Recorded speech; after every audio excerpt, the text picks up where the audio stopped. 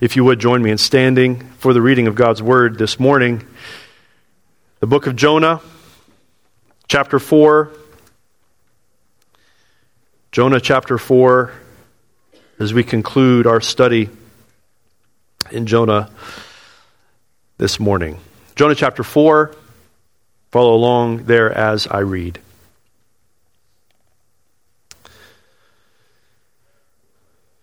But it displeased Jonah exceedingly, and he was angry. And he prayed to the Lord and said, O Lord, is not this what I said when I was yet in my country? That is why I made haste to flee to Tarshish. For I knew that you are a gracious God and merciful, slow to anger and abounding in steadfast love and relenting from disaster. Therefore now, O Lord, please take my life from me, for it is better for me to die than to live. And the Lord said, Do you do well to be angry? Jonah went out of the city and sat to the east of the city and made a booth for himself there. He sat under it in the shade till he should see what would become of the city. Now the Lord God appointed a plant and made it come up over Jonah, that it might be a shade over his head to save him from his discomfort. So Jonah was exceedingly glad because of the plant. But when dawn came up the next day, God appointed a worm that attacked the plant, so that it withered. When the sun rose, God appointed a scorching east wind, and the sun beat down on the head of Jonah so that he was faint. And he asked that he might die, and said, It is better for me to die than to live. But God said to Jonah, Do you do well to be angry for the plant? And he said, Yes, I do well to be angry enough to die. And the Lord said, You pity the plant, for which you did not labor, nor did you make it grow, which came into being in a night and perished in a night. And should not I pity Nineveh, that great city, in which there are more than 120,000 persons who do not know their right hand from their left, and also much cattle? This is the word of the Lord. Father, once again we come to you, thanking you for your word, thanking you for this privilege that we have to be your people sitting under your word. Again, I pray, Lord, that you would create in us a true humility. The fact that we have access to your word, the fact that we are called your people, I pray that you would rescue us from any pride that would create. That you would cause us to remember this morning your mercy. And that as recipients of your mercy, we would be ready and quick to extend that mercy to others. I pray for those who are here this morning who do not know your mercy. They know that they are to give account to a God that they do not know. They know in their conscience, in their being, that they give account to you. I pray that you would show them this morning who you are. That you are not a God who is bringing judgment upon them yet. But you are a God who is right now, at this very moment, this very day, extending mercy to them. And I pray that they would see that they would take this opportunity to turn from their sin and place their faith in your Son, Jesus, as their only hope of salvation. And walk away today with that assurance that you have indeed saved them from their certain condemnation. I pray that you would help us to go away today praising you, thanking you, proclaiming your mercies in this world that is dying and lost and does not know their right hand from their left. That we would have compassion, your compassion upon them. We pray for your glory to be accomplished through your word in us this morning. Amen. You may be seated.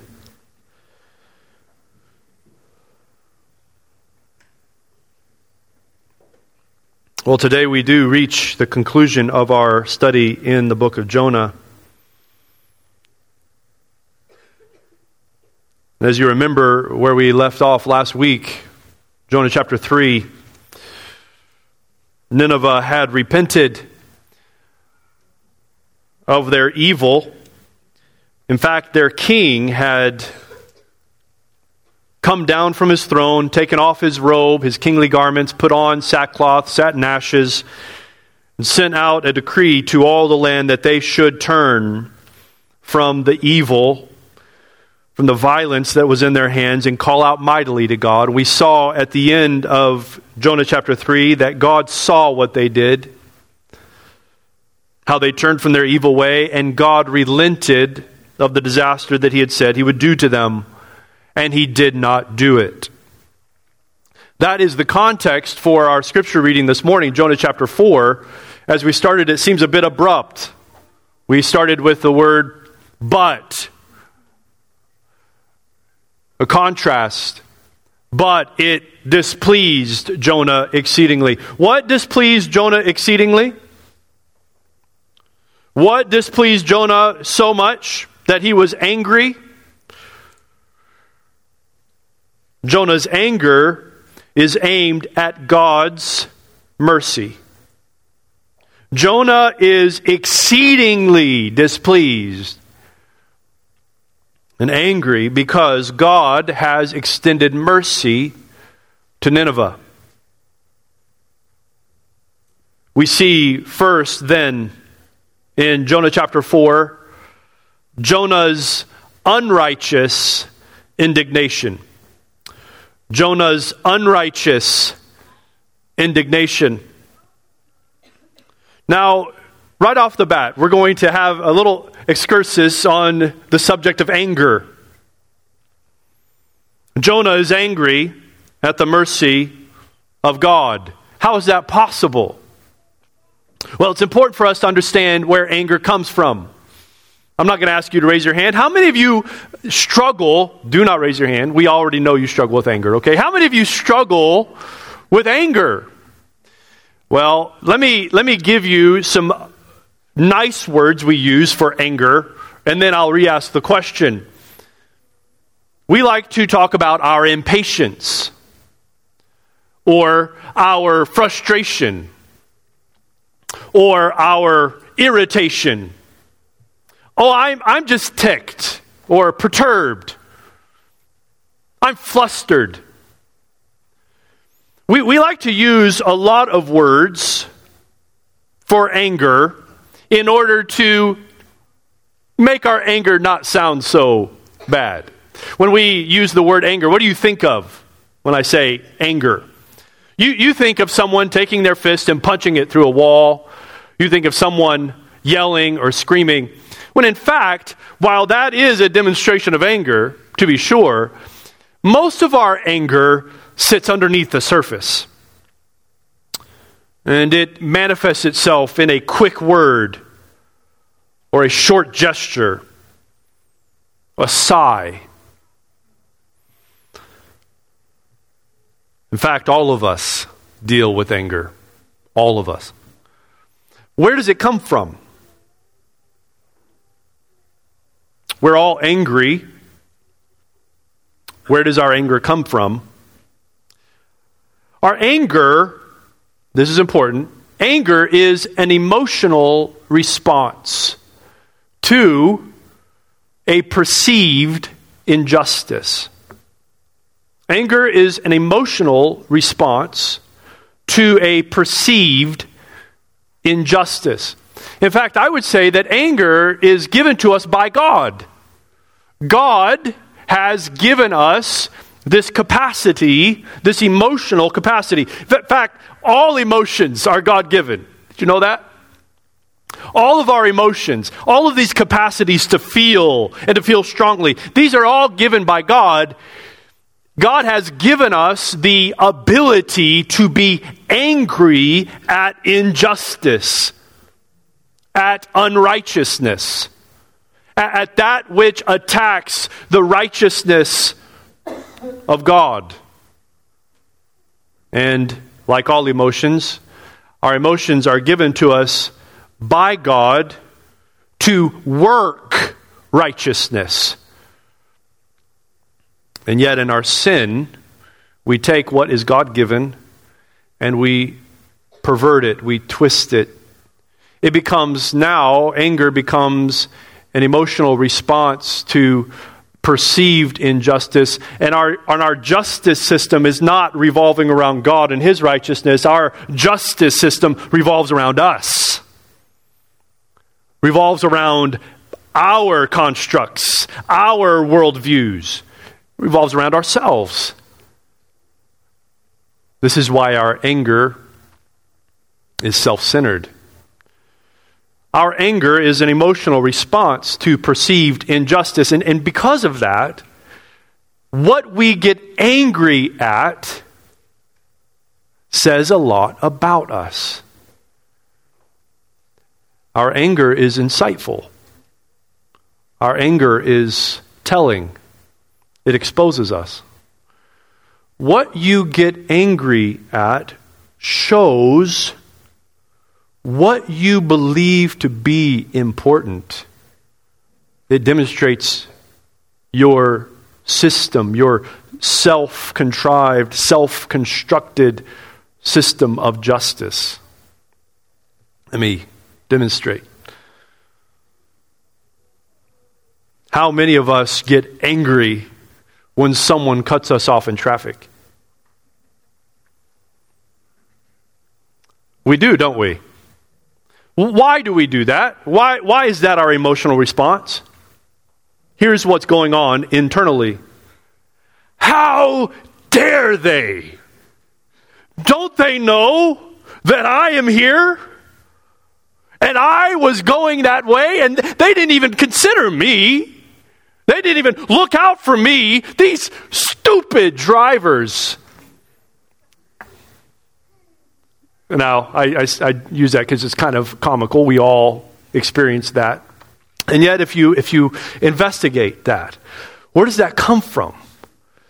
Well, we have a belief that it is my road. This is my road. This is my way. I have a right, and I also have the right to be respected. And your actions have not respected me. And this is a great injustice in our mind. We've been wronged. We've been wronged. And so now we respond in anger, demanding justice be brought, demanding the wrong be righted. That's what anger is. We could go on and on. This is not specifically a message on anger, and yet it is extremely helpful, insightful for us to think about anger and the nature of anger. Anger is an emotional response to a perceived injustice. What do you get angry at? What makes you angry? What is the cause of your impatience and your frustration and your short reactions and responses? This is helpful for us as we investigate and look at our own hearts. Who do you believe has wronged you? Who do you believe has not respected you? Who has attacked your system of justice, view of justice and fairness, rightness? The anger of man does not work the righteousness of God. God's standard of righteousness, God's system of justice is not ours. And when we are angry, we do not work for His righteousness, but we work for our own, and it is lacking. Here, Jonah has unrighteous indignation. Have you ever heard someone say, well, I'm just being righteously indignant. I see all this out. I'm just righteously indignant. Now, it is possible for us as human beings to be righteous in our indignation or in our anger. We are righteous in our anger when we are caring about what God cares about. When our anger is in line and in harmony with God and His perspective. The problem is, this is very rare for us. It is possible for us to be righteous in our anger, and yet it is not common. We should hold suspect our anger and evaluate it. What are we angry at and why? It's just helpful for us. Jonah is angry. In fact, it says that the mercy extended by Yahweh to Nineveh displeased Jonah. It was evil to him. That's what it means. Jonah thought that Yahweh's mercy was evil. He's angry. Because God's mercy, in Jonah's justice system, God's mercy to those deserving of judgment is evil. It's wrong. So I want you to get this. In chapter 4, Jonah is bringing Yahweh, he's bringing God to trial. He's putting God on trial. How can God be just? How can He maintain His justice and extend mercy to those who deserve judgment? How can this be possible? He wants God to give answer. Jonah feels justified in his anger. God must give account. How often this is the case where we want to bring God to trial. How often we have conversations with people, and this is how people respond, right? How could God fill in the blank? I can't believe in a God who would... And this is at the crux of it. This is what we do. We bring God to trial. God must give answer to who? To us. God must give answer to me. I don't understand what He's doing, so He must answer to me. God must answer for His actions. How can God be just? How can God show mercy to those who have oppressed His people?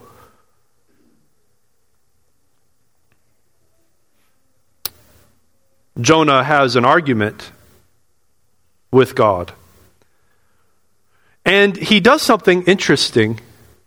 He quotes here a passage.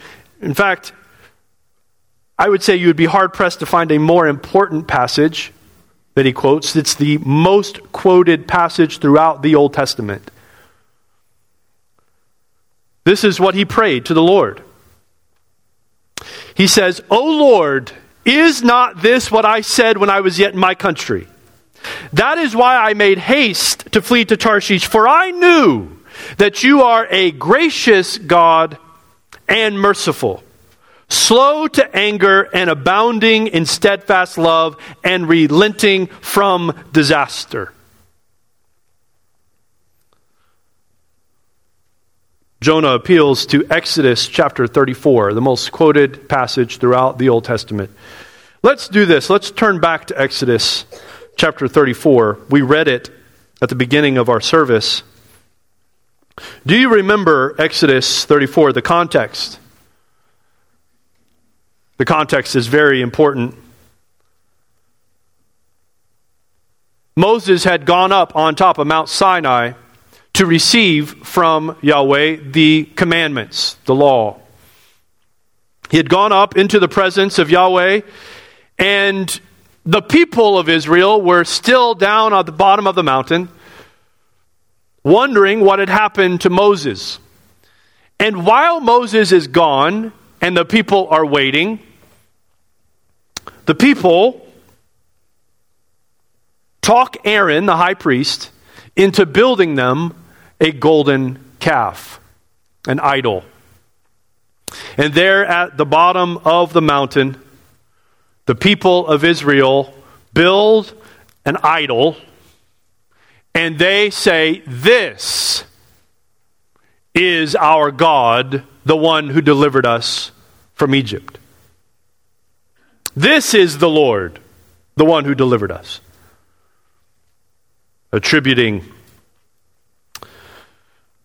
their salvation to a God who is represented in this idol.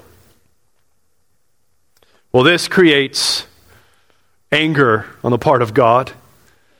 He tells Moses to go down. Your people, this is what Yahweh says. He says, your people, the people you brought up out of Egypt, go down to the bottom of the mountain. Look to see what they're doing. They're a stubborn people, a stiff-necked people. And at that point, God says, Yahweh says, I'm not going to go up with you anymore. I'm done. You're stubborn people. You're stiff-necked people. You can go on your own. I'm not going with you. At the end of chapter 33, Exodus 33, I want you to look at verse 12. Moses said to Yahweh, the Lord, see, you say to me, bring up this people, but you have not let me know whom you will send with me. Yet you have said, I know you by name, and you have also found favor in my sight. Now therefore, if I have found favor in your sight, please show me now your ways, that I may know you in order to find favor in your sight. Consider too that this nation, look at what Moses does. Consider too that this nation is your people. And he said, this is Yahweh, my presence will go with you, and I will give you rest. Verse 15, and he said to him, if your presence will not go with me, do not bring us up from here. For how shall it be known that I have found favor in your sight, I and your people? Is it not in your going with us, so that we are distinct, I and your people, from every other people on the face of the earth? See the exchange here. Moses says to Yahweh, Yahweh, your presence is what we need. Remember, Jonah fled from the presence of the Lord, the favor of Yahweh. But here Moses says, it's your presence we want. Don't send us up without you. Go with us. And Yahweh says, I will send my presence with you. It says this presence is what makes us distinct as your people. Verse 17, and the Lord, Yahweh, said to Moses, this very thing that you have spoken I will do, for you have found favor in my sight, and I know you by name. Moses said, please show me your glory. Verse 19, and he said, I will make all my goodness pass before you, and will proclaim before you my name. I will proclaim before you my name. The Lord, Yahweh. Yahweh has been a very important theme throughout the entire book of Jonah. It is that name that Jonah refused to proclaim. It is that name that the sailors came to trust in. It is that name, his covenant-keeping name. And look at how he fills out the rest of that sentence. He says, I will proclaim before you my name, the Lord, and I will be gracious to whom I will be gracious, and will show mercy on whom I will show mercy. Now go to chapter 34, verse 5. The Lord descended in a cloud and stood with him there and proclaimed the name of the Lord. The Lord passed before him and proclaimed, the Lord, a God merciful and gracious, slow to anger and abounding in steadfast love and faithfulness, keeping steadfast love for thousands, forgiving iniquity and transgression and sin, but who will by no means clear the guilty, visiting the iniquity of the fathers on the children and the children's children to the third and fourth generation. And Moses quickly bowed his head toward the earth and worshipped. And he said, if now I have found favor in your sight, O Lord, please let the Lord go in the midst of us. For it is a stiff-necked people, and pardon our iniquity and our sin, and take us for your inheritance.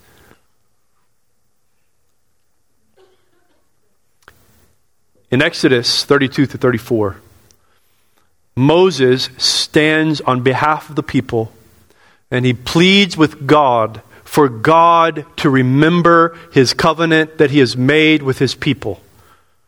Moses pleads with God, do not take your presence from us. Pardon us from our iniquity. Take us for your inheritance. And it is there on that mountain that the Lord demonstrates to Moses who he is. My name, Yahweh, I will be gracious to whom I will be gracious. I will show mercy to whom I will show mercy. The Lord, a God merciful and gracious, slow to anger, and abounding in steadfast love and faithfulness, keeping steadfast love for thousands, forgiving iniquity and transgression and sin. And now Jonah quotes this passage. He knows who Yahweh is. But now Jonah refers to this passage as an argument with God that God should keep his covenant with his people and not extend mercy to Nineveh. This is how twisted anger has twisted Jonah. This is how twisted Jonah has become in his anger, in his justice system. Jonah seeks to be another Moses. He lays down before Yahweh an ultimatum. And this is what he says. Therefore now, O Lord, this is who I knew you were. This is what I knew would happen. Therefore, now, O Lord, please take my life from me, for it is better for me to die than to live. Unlike Moses, who put his life on the line. You remember that? He put his life on the line on behalf of the people of Israel. Now Jonah puts his life on the line. And he gives an ultimatum to Yahweh, and he says, it is better for me to die than to live. Take my life from me. If this is what your mercy does, take my life from me. That leads then to Jonah's vindictive vigil. Jonah's vindictive vigil. He remembers the covenant mercy and name of Yahweh, but he forgets that Israel and himself included have been beneficiaries of God's mercy. They were first the ones to receive mercy from Yahweh. They were the ones who were sinful and stiff-necked. He uses Yahweh's covenant-keeping name to demand that God judge his enemies. And he wants to see what's going to happen. Will God give in to my ultimatum? That's what's happening here. So Jonah goes out of the city, verse 5, and sat to the east of the city and made a booth for himself there. Jonah's vindictive vigil. Here's what he does. He goes out to the east of the city. Now, east in the Bible always pictures going away from God. Okay, this pictures a separation, an exile from God. So we started with Jonah leaving and fleeing God's presence, God's purposes. And now we're concluding the book with Jonah once again going to the east of what God's wanting to do. He finds himself again outside of God's will. Goes out of the city and he makes a booth for himself there. He sat under it in the shade. And look at this. Till he should see what would become of the city. And this is what he wants to see. Is God going to destroy Nineveh like he should?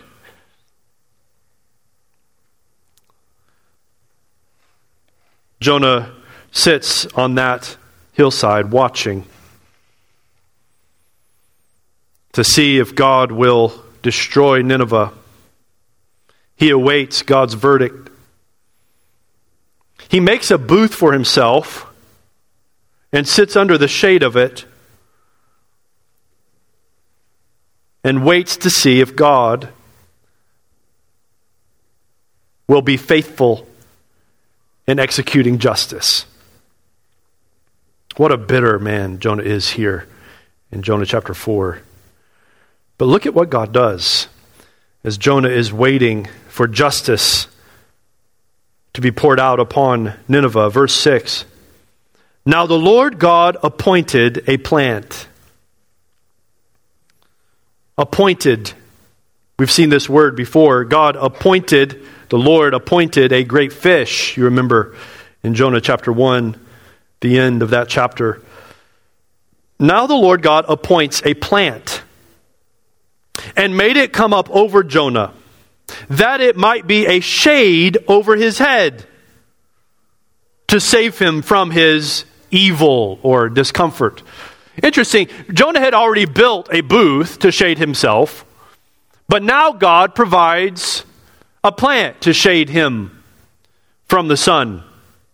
We see here the inadequacy of Jonah's constructs. The inadequacy of what Jonah builds. This is literally a sign that what Jonah has constructed is not sufficient. Yahweh appoints a plant. This is symbolic of Yahweh's mercy. His mercy comes up over Jonah and shades Jonah from the sun to save him, to save Jonah from his discomfort. And look at his response. So Jonah was exceedingly glad because of the plant. Here we have a parallel statement. He was exceedingly angry at what he considered to be evil, that is, the mercy of God towards enemies, those who deserve judgment. But now he's exceedingly glad for God's mercy upon his own head.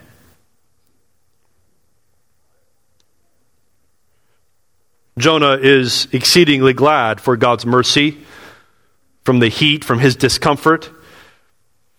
But then verse 7. But when dawn came up the next day, God appointed, there's that word again, God appointed a worm that attacked the plant so that it withered. The worm here signifies God's judgment. God extends mercy to Jonah, which shades him from his discomfort. And now God has sent a worm to take away that mercy overnight. Verse number 8. When the sun rose, God appointed a scorching east wind. Again, that word, he appointed a scorching east wind, and the sun beat down on the head of Jonah so that he was faint. The sun, the heat of the day, beats down upon Jonah so that he is faint, and he asks that he might die. Now, this is important. As he asks this, he's asking this not of God, but of himself. Okay, this is important. He's actually talking to himself here. Have you ever done that? Have you ever done that? You've been at a place in your life, it's like, I just would rather die. I'm at the end. I can't do this anymore. And that's the spirit. Jonah has turned inward upon himself. And he says, it is better for me to die than to live. Why? Because of the heat upon his head, the judgment that is upon his head. Now what is happening here?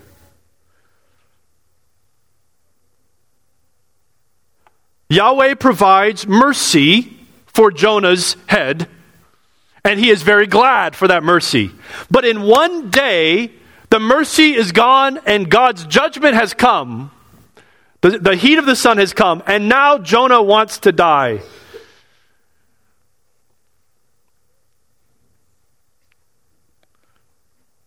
That brings us to Yahweh's final word. This is Yahweh's explanation of the object lesson. Verse 9. But God said to Jonah, "Do you do well to be angry for the plant?" This is what he ended the first section with. Remember, as Jonah is angry at the mercy extended to Nineveh, he says, "Do you do well to be angry?" And there is no answer. Here, Yahweh revisits that same question. He says, "Do you do well to be angry for the plant?" And now Jonah is talking to Yahweh, and he said, Yes, I do well to be angry enough to die."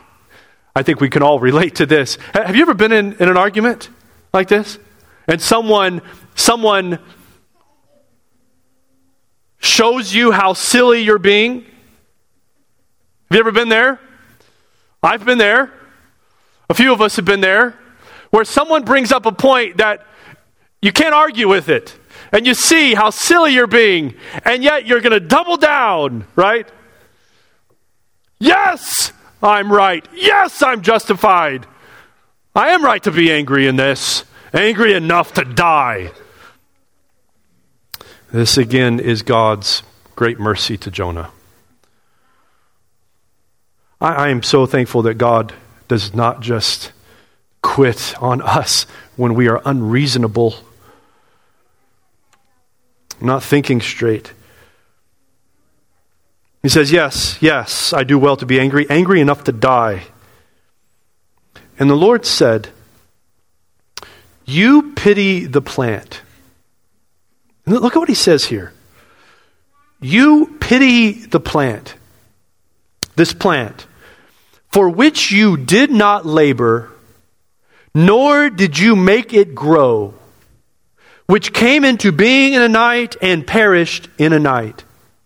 You pity the plant. Number one, Jonah, you pity the plant that you are not responsible for which you did not labor.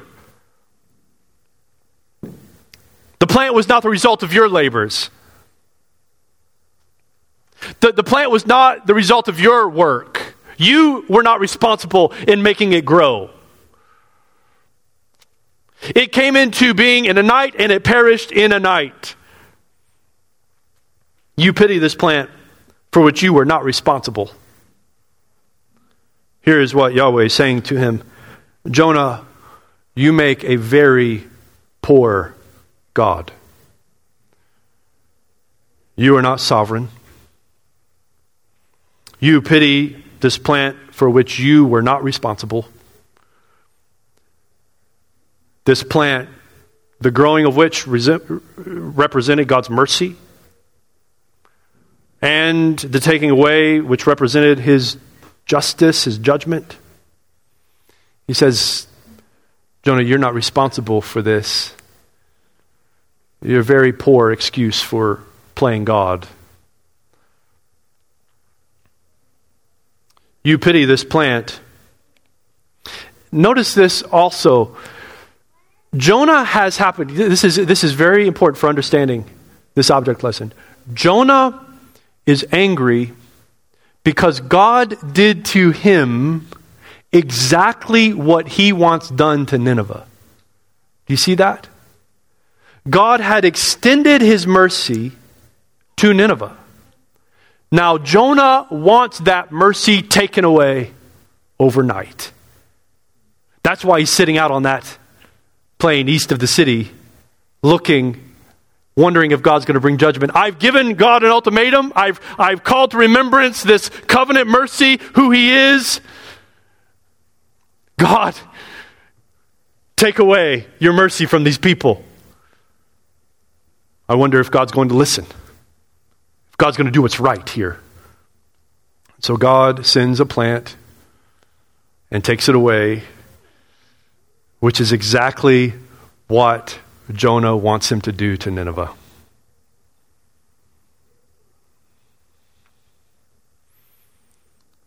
And then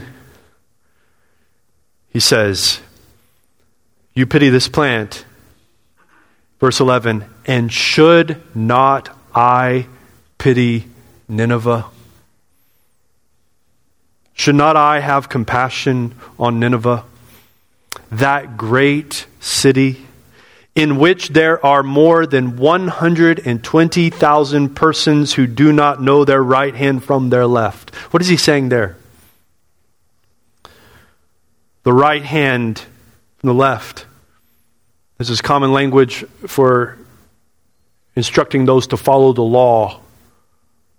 Right? Don't turn to the right or to the left. Follow the law of Yahweh. What is he saying here? He's saying 120,000 persons who are without my law. Should I not have compassion on these who do not have my word? Who do not have access to my instruction? Should I not pity these? Should I not have mercy on them? You pity the plant that was here in one day and gone the next. Why? Because it shaded your own head. Your justice system, Jonah, is out of whack. Should I not pity these who are without instruction, lost in darkness, and also much cattle?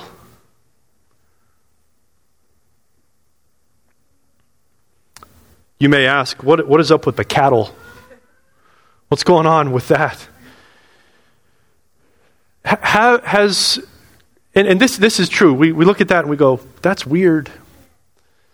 But in fact, when we read all of Scripture, all the Old Testament, isn't that exactly where everything started? God created the heavens and the earth. And in the heavens, He placed the lights, the sun, the moon, and the stars. And on earth, He made the sea and the dry land. Isn't this what Jonah professed in Jonah chapter 1? I serve Yahweh, I serve the God of heaven who made the sea and the dry land. And what did He fill the sea with? He filled the sea with the fish. What did He put on dry land? He put vegetation, plant life. He even put creeping things. And He put the livestock, the cattle, the beasts of the earth. And He placed man there to oversee all that He had made, all that He had created. In the fall, man has left his responsibility, his place, his God-given place. And God seeks to restore him, bring him back to that place, and in so doing, to bring all of creation back to that place. Throughout the Old Testament, you see God's concern for all living beings because He has made all things. It's all His. And in the book of Jonah, do you see in the book of Jonah God's sovereignty, not just over Jonah, but over all of creation? Do you see that? He appointed a great fish in the sea. He's sovereign there. He appointed a plant to grow because He's sovereign over the plants. He appointed a worm as judgment upon the plant. Why? Because He's sovereign over the creeping things. He appointed a scorching east wind. He hurled a wind upon the sea. He hurled a wind upon the dry land. He is sovereign over sea and dry land. And He's sovereign over the cattle and over all the creatures that He has made. God's salvation of mankind includes the salvation of all the earth, the restoration of all things. God is bringing man back to what He created them to be, which will bring a new creation. God will give a new creation to those that He has redeemed, a new heavens and a new earth. Here He demonstrates that He is sovereign over all of His creation. He indeed is the God who made the sea and the dry land and who is over all of it. Now, what are we to do here? He ends on this note where most people say, what is the answer? This is an awkward way to end, but is it really an awkward way to end? This is a rhetorical question, right? At the end of Jonah, it's a rhetorical question. He says, should I not pity Nineveh, that great city that has more than 120,000 persons who do not know their right hand from their left, and also much cattle? Should I not pity Nineveh, that great city? And he leaves it. What's the answer? See, the book doesn't end with the question. The book ends with the answer that all of us should give. Yes. Yes, God should be merciful. Yes, God should show compassion. Yes. And Jonah is confronted with his unjust justice system. Now, what are we to do with this as God's people? You know, I think throughout the book of Jonah, we have heard over and over again that as God's recipients of mercy, we are the recipients of God's mercy. We are to be proclaimers of that same mercy. We've heard that over and over. I can't help but think that we need to hear that over and over, not just once. Have we forsaken mercy in how we think about others, in how we speak of others, in how we pray for others? What we say, what we do. Has faith, like Jonah, has our faith turned inward upon ourselves? Have we turned inward where the least bit of suffering in our lives makes us want to give up and question God? When our life doesn't work the way that we think it should, does it cause us to want to give up and question God's goodness and His mercy to us? Friend, that is a sure sign that we have turned inward and we have forgotten to look up at God's great mercy, the big picture of God's mercy for an entire earth, for an entire globe.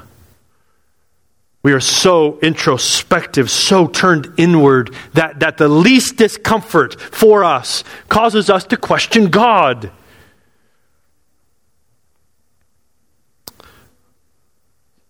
We must repent of our inward looking.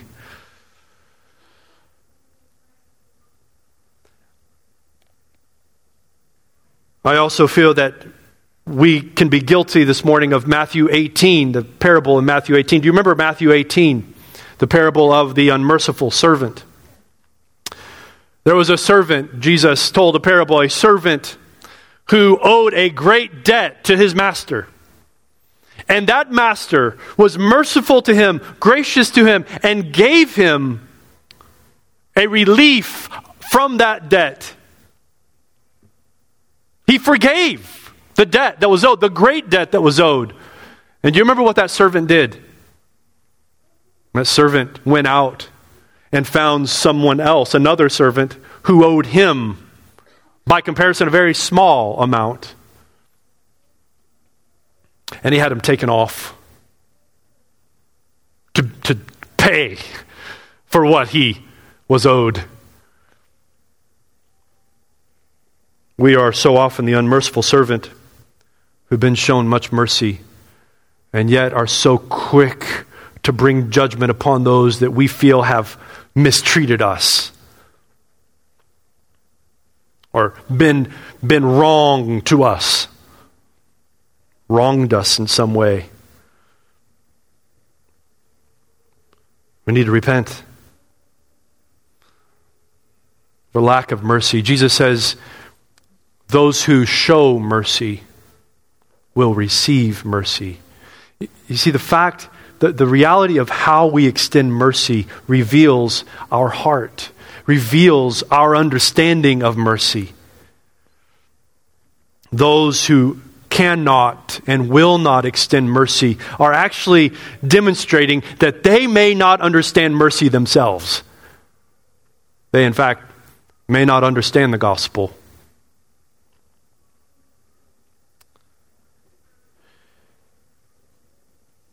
I want to use something happening in our country, even this month, as a good test case for us. This month, as I understand it, is Pride Month. Pride Month. I think, and I haven't read on this, I think there was even a parade yesterday somewhere in Spokane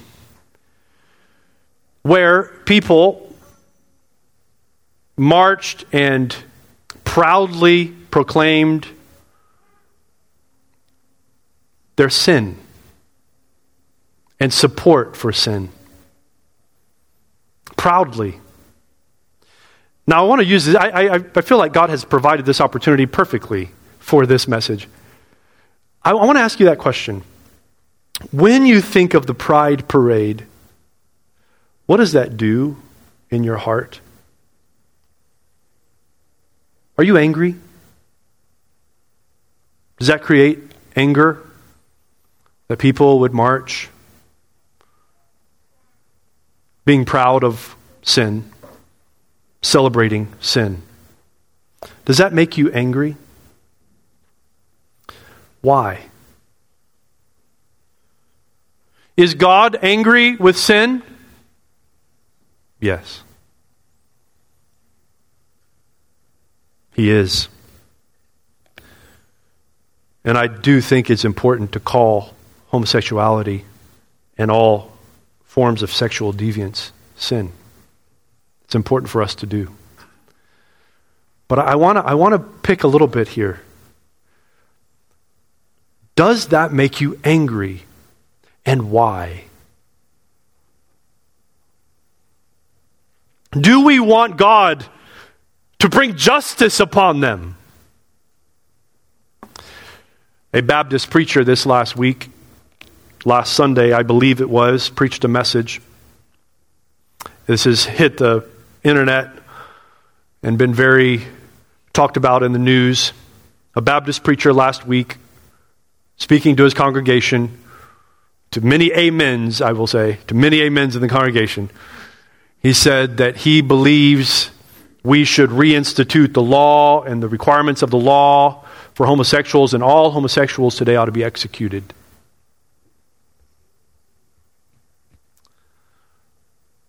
And again, hearty amens came from his congregation.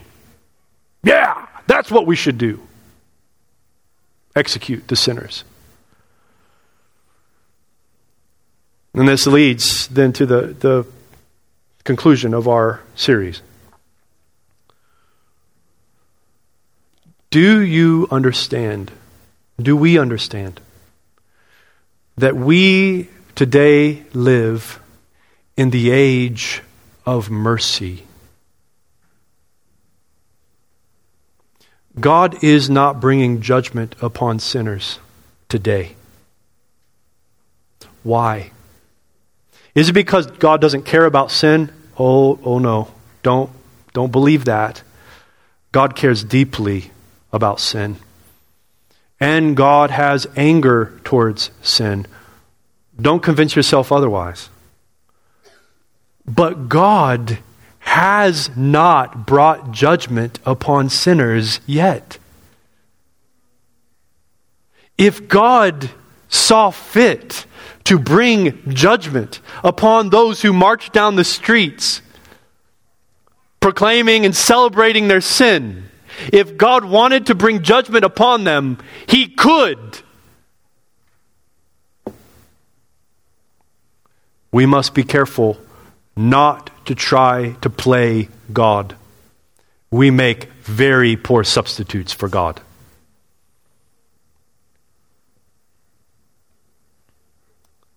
God has extended His mercy to the world. And we live today in the age of mercy. Why has God withheld His judgment? Because, we saw this last week, God is not willing that any should perish, but that all should reach repentance. Why does God not bring judgment down upon sinners' heads?